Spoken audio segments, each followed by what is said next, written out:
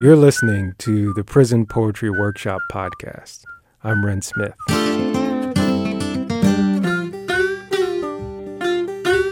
Here we present readings, commentary, recordings, and stories about the little-known and even less understood literary tradition of prison poetry.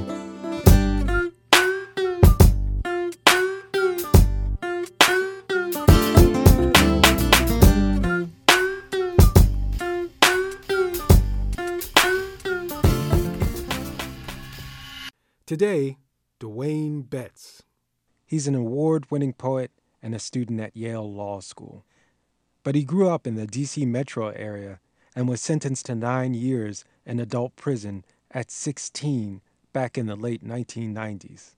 His crime was carjacking, and it could have been worse. While he got 9 years, he could have faced life in prison for carjacking. When I think about my story, the thing I think about most in sort of the early stages is that the longest I've been away from home was 7 days. And suddenly, I'm facing life in prison. So I plead guilty to carjacking, and I get sentenced to 9 years and start at Southampton Correctional Center. It's a familiar story. A young black man raised by a single mother ends up in prison.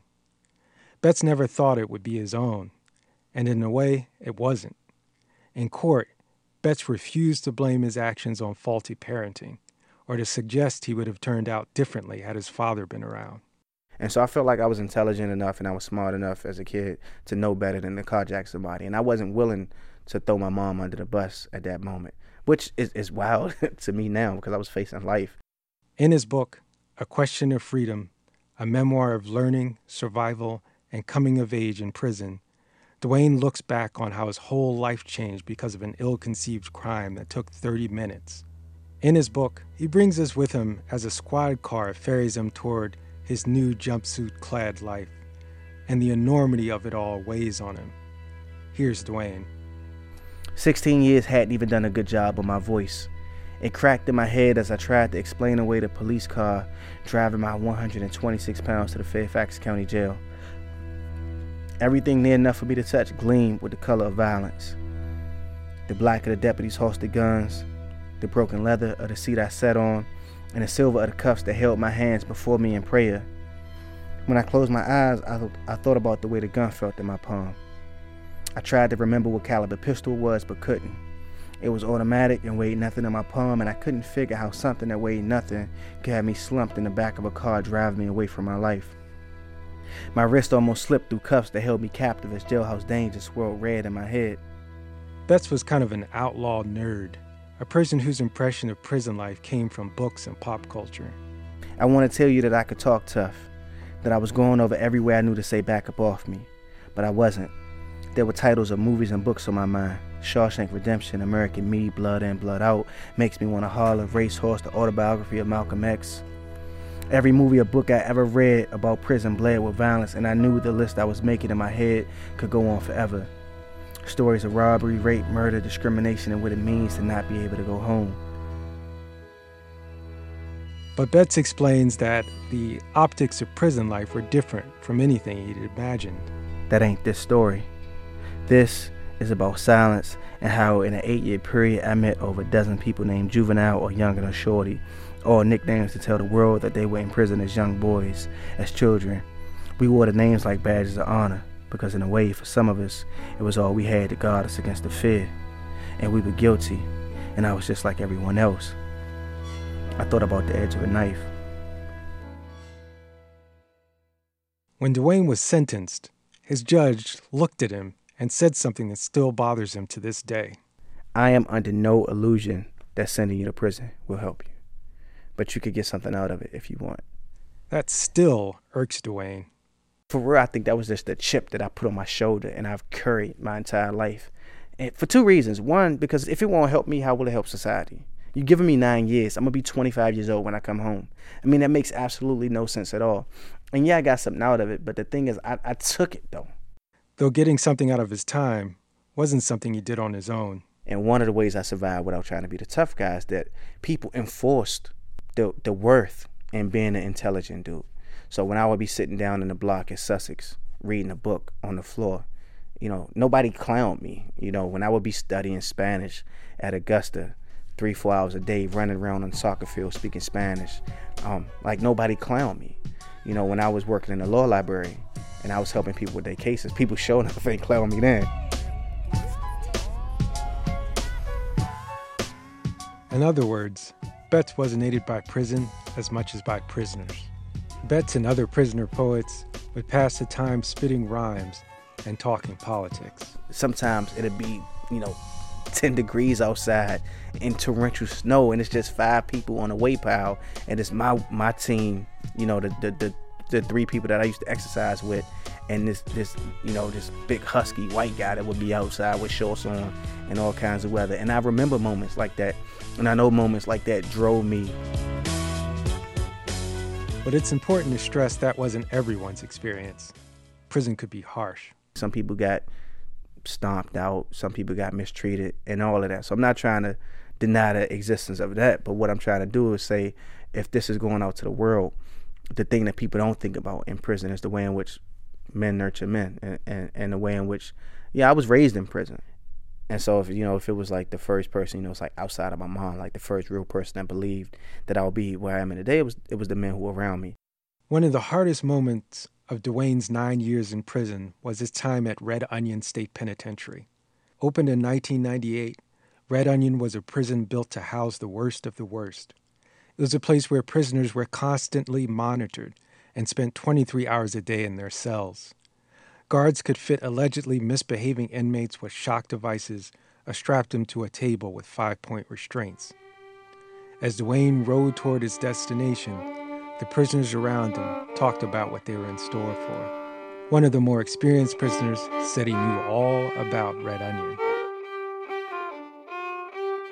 And he was like, it's only rednecks up on this mountain, And then one of the guys had been there before, and he was telling stories about how, somebody had bucked on a strip search, because when you get there, they strip you, and it's like 15 guards watching you in a room, get naked.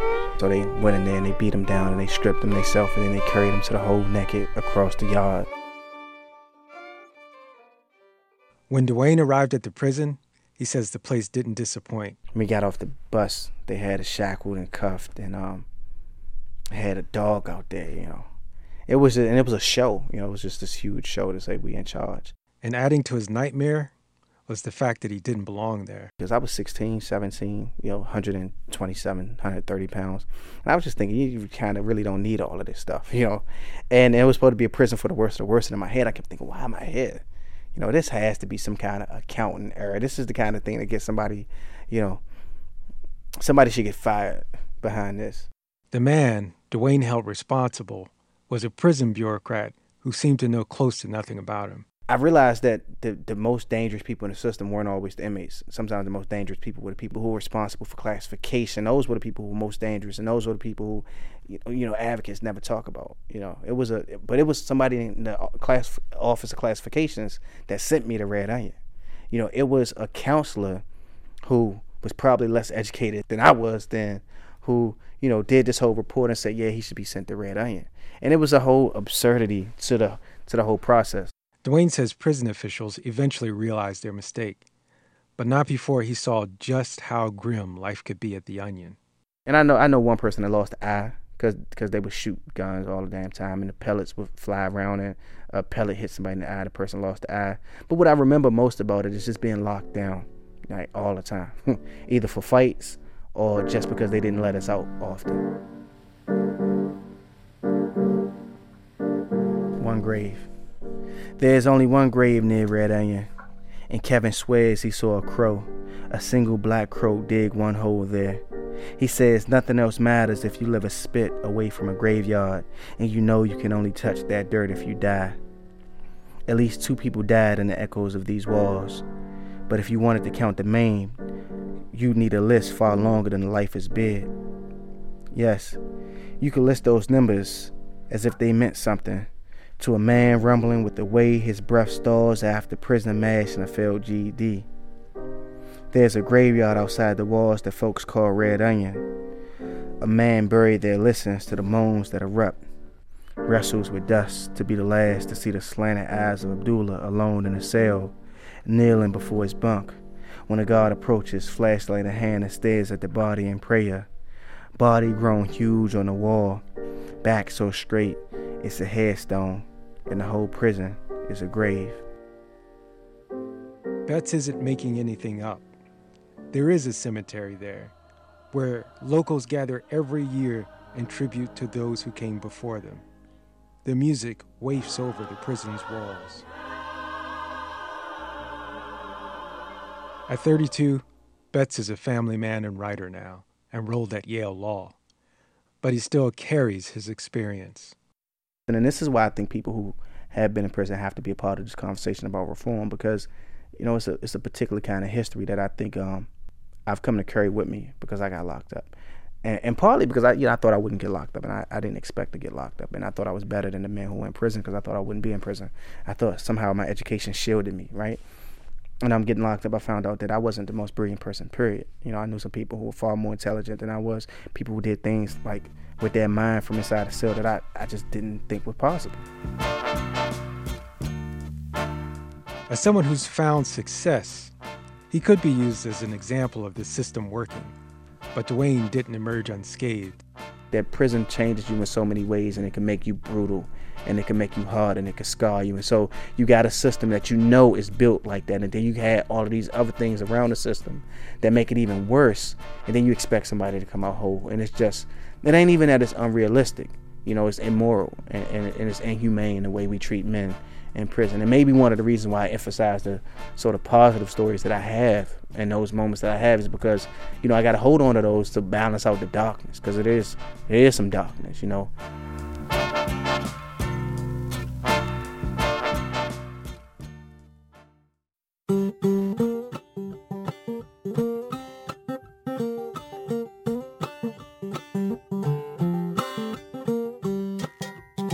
I'm Ren Smith. We'll be back next week with more prison poetry.